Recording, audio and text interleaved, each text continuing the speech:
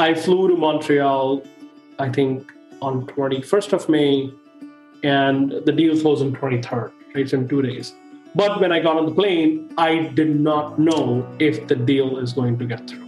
So when I went back to New York, my wife, obviously was happy that I closed the deal. But then I was like, we're moving to Montreal. This was Mother's Day. We were at my in-laws' place in Connecticut. So not the best Mother's Day, as you can imagine.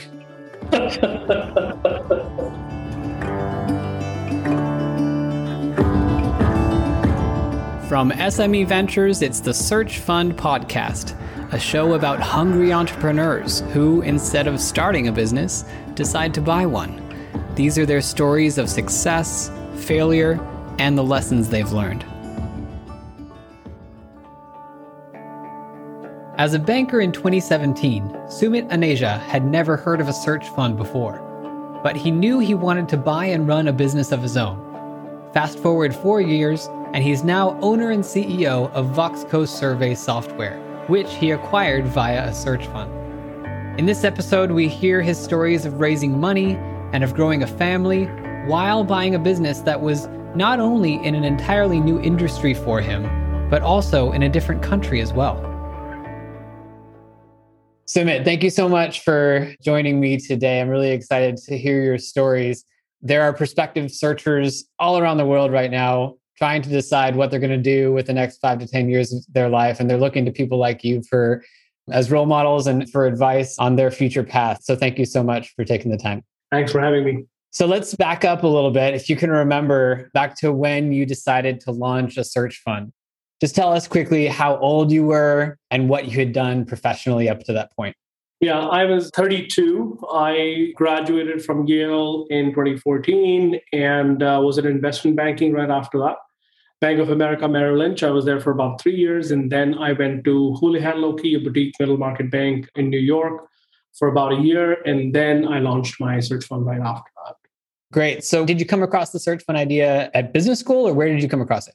No, I had no idea during my time at Yale because we did not have the ETA class that AJ Wasserstein teaches now. It's an amazing course. But after graduation, when I was at Houlihan Lokey, I came to know about this idea. Actually, a classmate of mine, Khalil, started a search fund. We knew what he was doing. He was planning to acquire this company and then operate it one at a time, but we didn't know it's called a search fund. So when I started digging into acquiring a company rather than starting it from scratch, I actually reached out to a few investors like, hey, I'm interested in tech. I'm planning to acquire this startup kind of company. Some big investors, including Aneja and Jeff Stevens, was like, we don't do this stuff. We need like cash flow positive companies with a historical track record. Then I read more into it. I was like, okay, what is that thing? I kept digging in. I read the HBS book. That was very good. Then I reached out to AJ Wasserstein in 2017, who was then teaching the course at Yale. Jason Panenos was teaching it as well, who actually became one of my investors. That's how I came to know about the search concept. And how did you come to think that it might be a right fit for you? Yeah, I always wanted to be in the driver's seat. I saw my uncle start a business after he retired. I was part of that venture just a little bit, and I saw how difficult was it and how thrilling it was. My father is a pure banker all his life, which is what I was doing too. My grandfather, on the other hand, is a cultural businessman and entrepreneur. So that's the path I wanted to go on. I knew after investment banking at some point in time, I would like to be in the driver's chair. And based on my skill set, I decided that I had a startup at Yale. It was a luxury shaving startup. But as you can imagine, it required a lot of working capital. Luxury shaving? Yes, luxury shaving. Similar to Art of Shaving. Yep. That was acquired for more than $1 billion a few years after when I was running the startup at Yale. It was a great concept, but clearly requires a lot of investment, working capital, and you will have to earn a lot of revenue to make very small profit. The margins are razor thin on that business. So then I started going back to my technology roots. I'm an electrical engineer. I worked with Tata's in their software consulting practice right after. In investment banking, I covered tech, media, and telecom. So then I started looking into tech-enabled services and software businesses to run.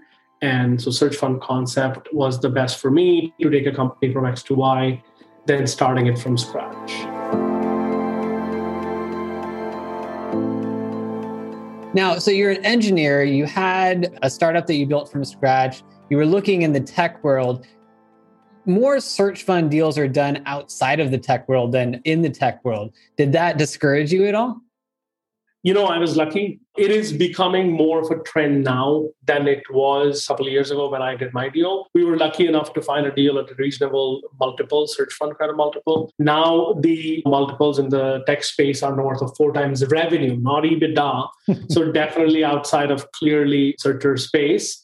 So I would say I just got lucky and found the right deal. It was an arbitrage of some kind because I was based out of New York and I found the deal in Montreal. There was no way I would have found this exact deal in the US at the same price that we did. So there was some arbitrage that we had gotten hold of. Fantastic. And where are you in the process today? How far down the line and what stage are you at? It's been a couple of years now. We acquired the company in May 2019. So it's been more than 2 years and it's been a great journey so far. Great. Where did you base your search? And so you bought in Toronto. You based your search in New York, maybe? Yeah, so we bought in Montreal and my search was Montreal. Yeah, based in Connecticut, Stamford, Connecticut. Got it. Yeah. Where do you see yourself 20 years from now? I think it's a great question. I don't know. Do I want to be on the investor side or operator side? I'm enjoying the journey so far.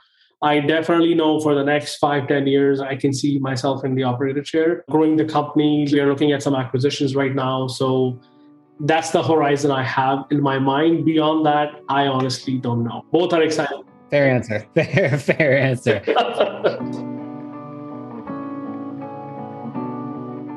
Prospective searchers around the world are analyzing the different steps of this model and trying to figure out whether they have the skill set, intuition, grit to conquer each of those steps. And naturally, a lot of them are very concerned about raising the capital.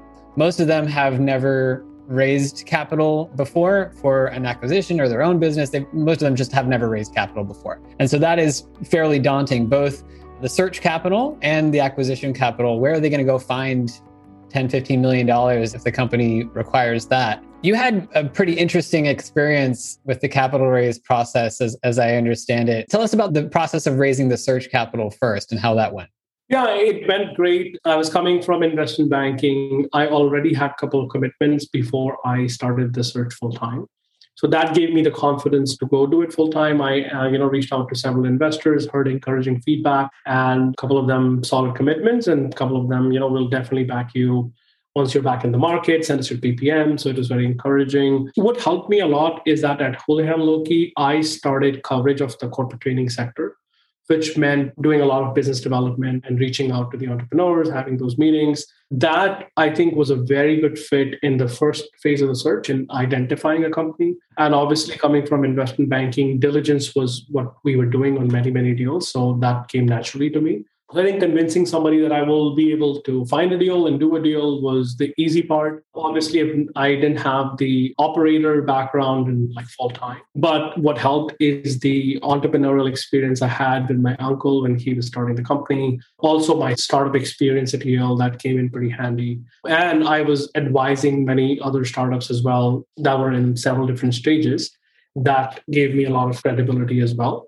So the search capital raise was great. I was fortunate. I had oversubscription by about 50% at that time. That's fantastic. Let's sit on that point for a minute. So you hadn't ever operated a mid-sized business before. No. But investors still gave you a bunch of money to go look for one to buy and operate yourself. Yeah, most of the searchers, right? That's the whole search fund concept I was fascinated by, that you are putting the first-time operators in the chair and you're trusting them because you think they are smart and they will figure out things on the fly, which usually they do. And we have seen many, many great outcomes in this space. Yeah. And how did you feel when you were 50% oversubscribed? It was great. You're over the moon. And then you, in your mind, think, okay, I've done this. So the next, acquisition capital raise is going to be easy as well. That was a mistake. Absolutely not.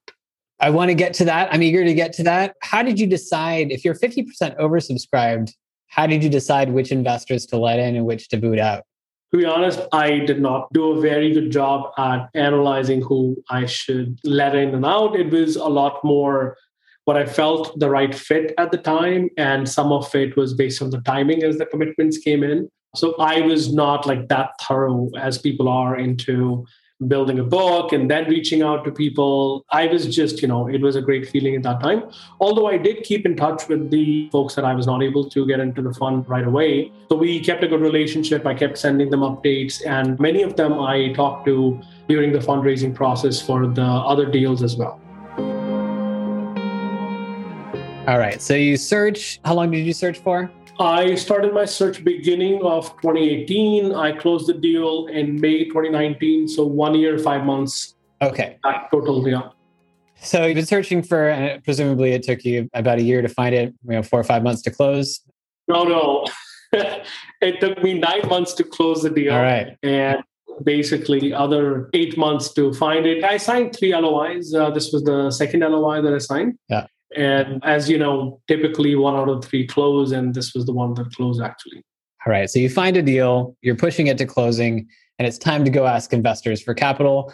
You were fully subscribed, you were oversubscribed for your search phase. So naturally, that's not going to be an issue raising the acquisition capital, right? Yeah, that's what I thought. But it didn't go that way though. The way it really went is there was a competing deal going on in my sector, in the software space, that started out 3 months ago. And many of our big investors already committed to that deal. Fair enough. I mean, it's a good deal. And it started 3 months ago. They're not going to just wait for me to bring another deal. So that doesn't happen in the search space too much, as you would know more than I do. It was a very weird situation, but I knew this was the right deal for me.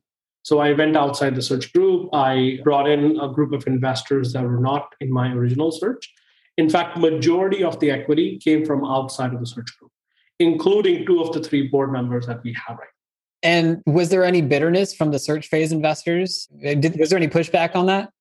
No, I mean, we're big guys. All of us know what is right for the business. And It wasn't easy. I'll tell you that, right? Especially the deal was a cross-border deal. So you can imagine the legal, tax, and accounting issues that come with it, and the exchange rate issues along with that. It wasn't easy because there's a clause, you will know, in the LP agreement that if you're bringing in most of the capital from outside the group, you have to give them a chance to be bought out. And at that time, we didn't have enough capital to buy people out. It created some friction, I wouldn't lie, but we were lucky within a couple of months of searching, a couple of months of acquisition, we were able to bring in a nice investor and who wrote a nice check. It's like, you know what? I'll buy all of these guys out. Don't worry about it. So that investor that you found that did not participate in the search round ended up making up the majority of your cap table post-acquisition. Not just one, but there was a group of investors that made up majority of the capital. Yeah. And how did you find them? Network, through my network of our lawyers and investors. And Peter Schober is one of our investors who introduced me to our board member, Craig Jones. I remember that. Mario Negro is our lawyer. He introduced me to our board member, Glenn Silvestri. And Glenn brought in a lot of investors too. And Craig also introduced me to a lot of investors. These guys have huge networks. Operand is one of our biggest investors as well. They were in the search group and they're on the board as well. Okay. So for our audience, all those names that you just mentioned, are they serial search fund investors? They're in the search fund ecosystem, or did you have to go outside the search fund ecosystem for capital? So Operand, all of these guys are in the search fund ecosystem very much. Glenn recently raised a fund a couple of years ago. So the timing was perfect. Voxco was his first deal that he did with the fund. So I think it's a $40 million fund, if I'm not mistaken, $35 to $40 million fund in Canada, the biggest and the first institutional search fund capital in Canada. And Craig has been doing it for many, many years. He was in venture capital before that, and he's a serial search fund entrepreneur. And Operand, we all know, they only do search investments, yeah.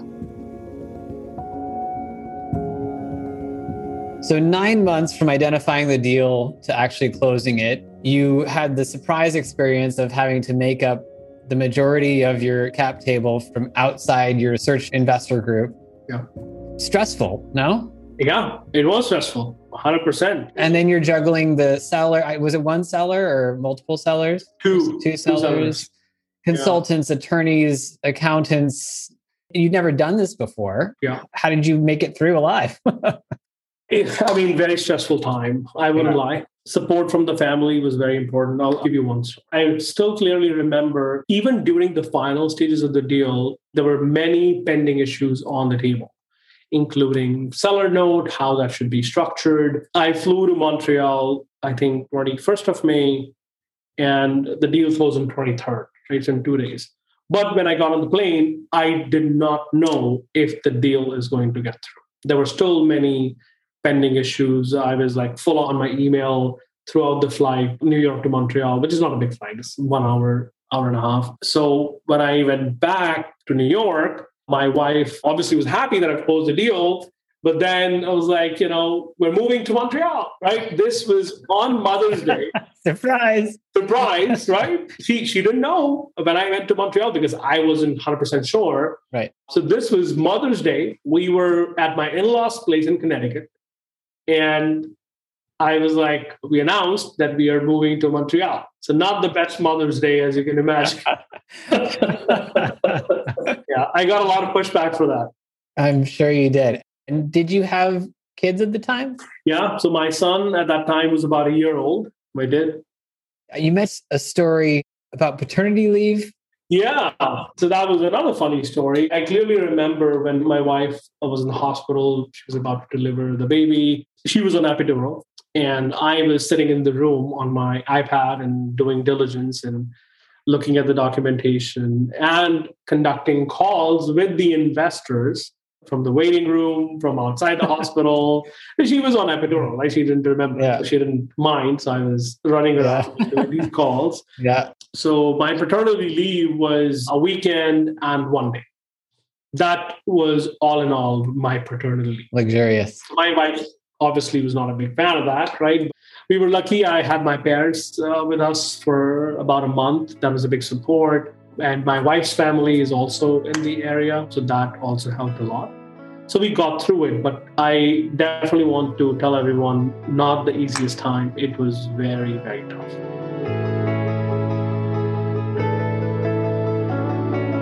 At some point, I would love to hear about post-acquisition, but thank you for sharing those stories. As you know, from your side of the deal, that's just the beginning.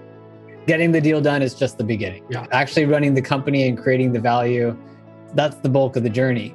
But from other side of the deal, from the prospective searcher's view, that's the first hurdle that they need to cross. Well, the first hurdle is raising the capital, and then it's getting the deal done. Yeah. It's hard to see past those two. Great to hear your account of those stages of the cycle. At some point, I might ask you back to talk about what happened after. So you're a couple of years post-transaction. You're in Montreal? Yes, Montreal. Is your wife happy in Montreal?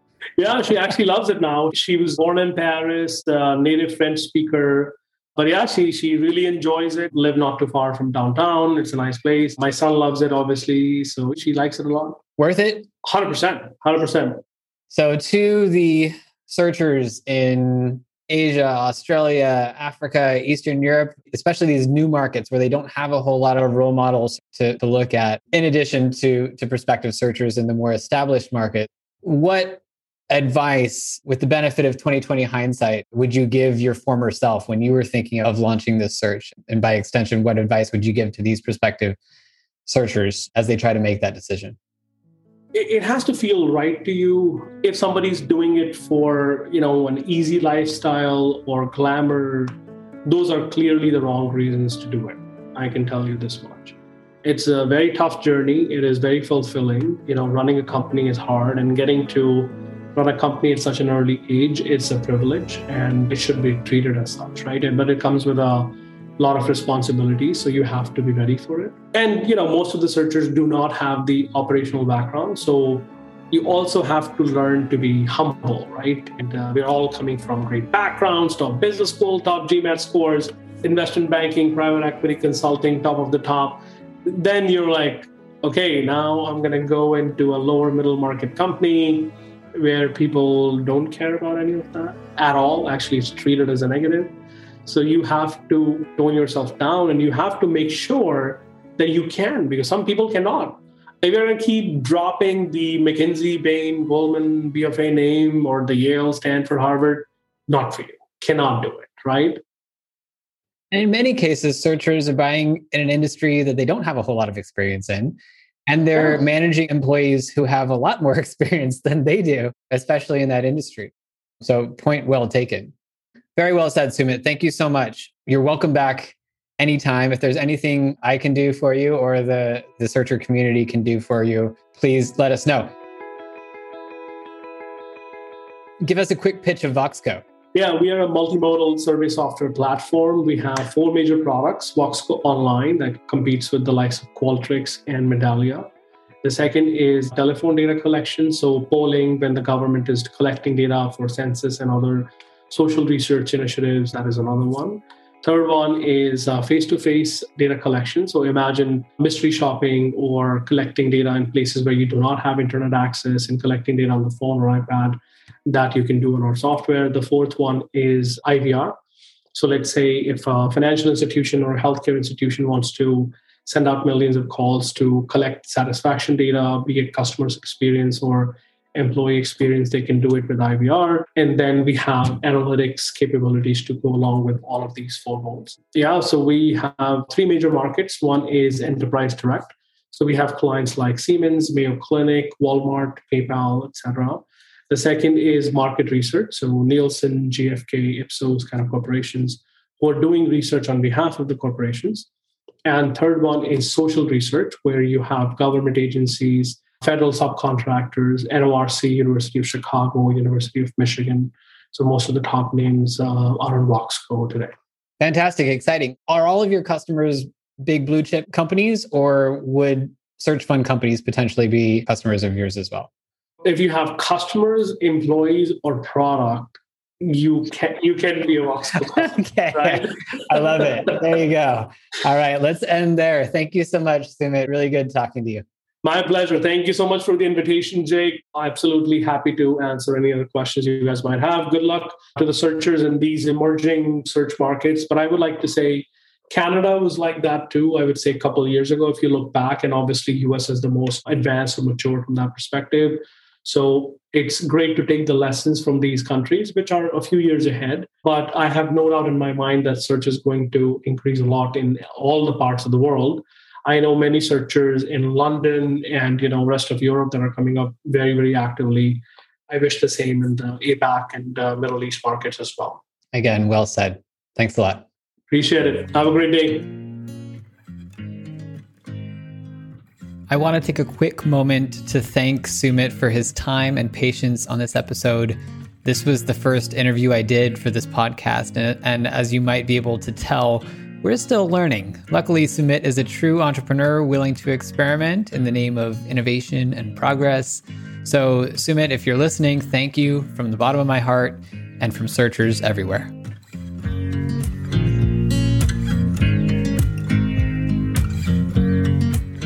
Thanks so much for listening to this episode. If you enjoyed it, you can find more at thesearchfundblog.com or wherever you listen to podcasts. I'm Jake Nicholson of SME Ventures, and you're listening to the Search Fund Podcast.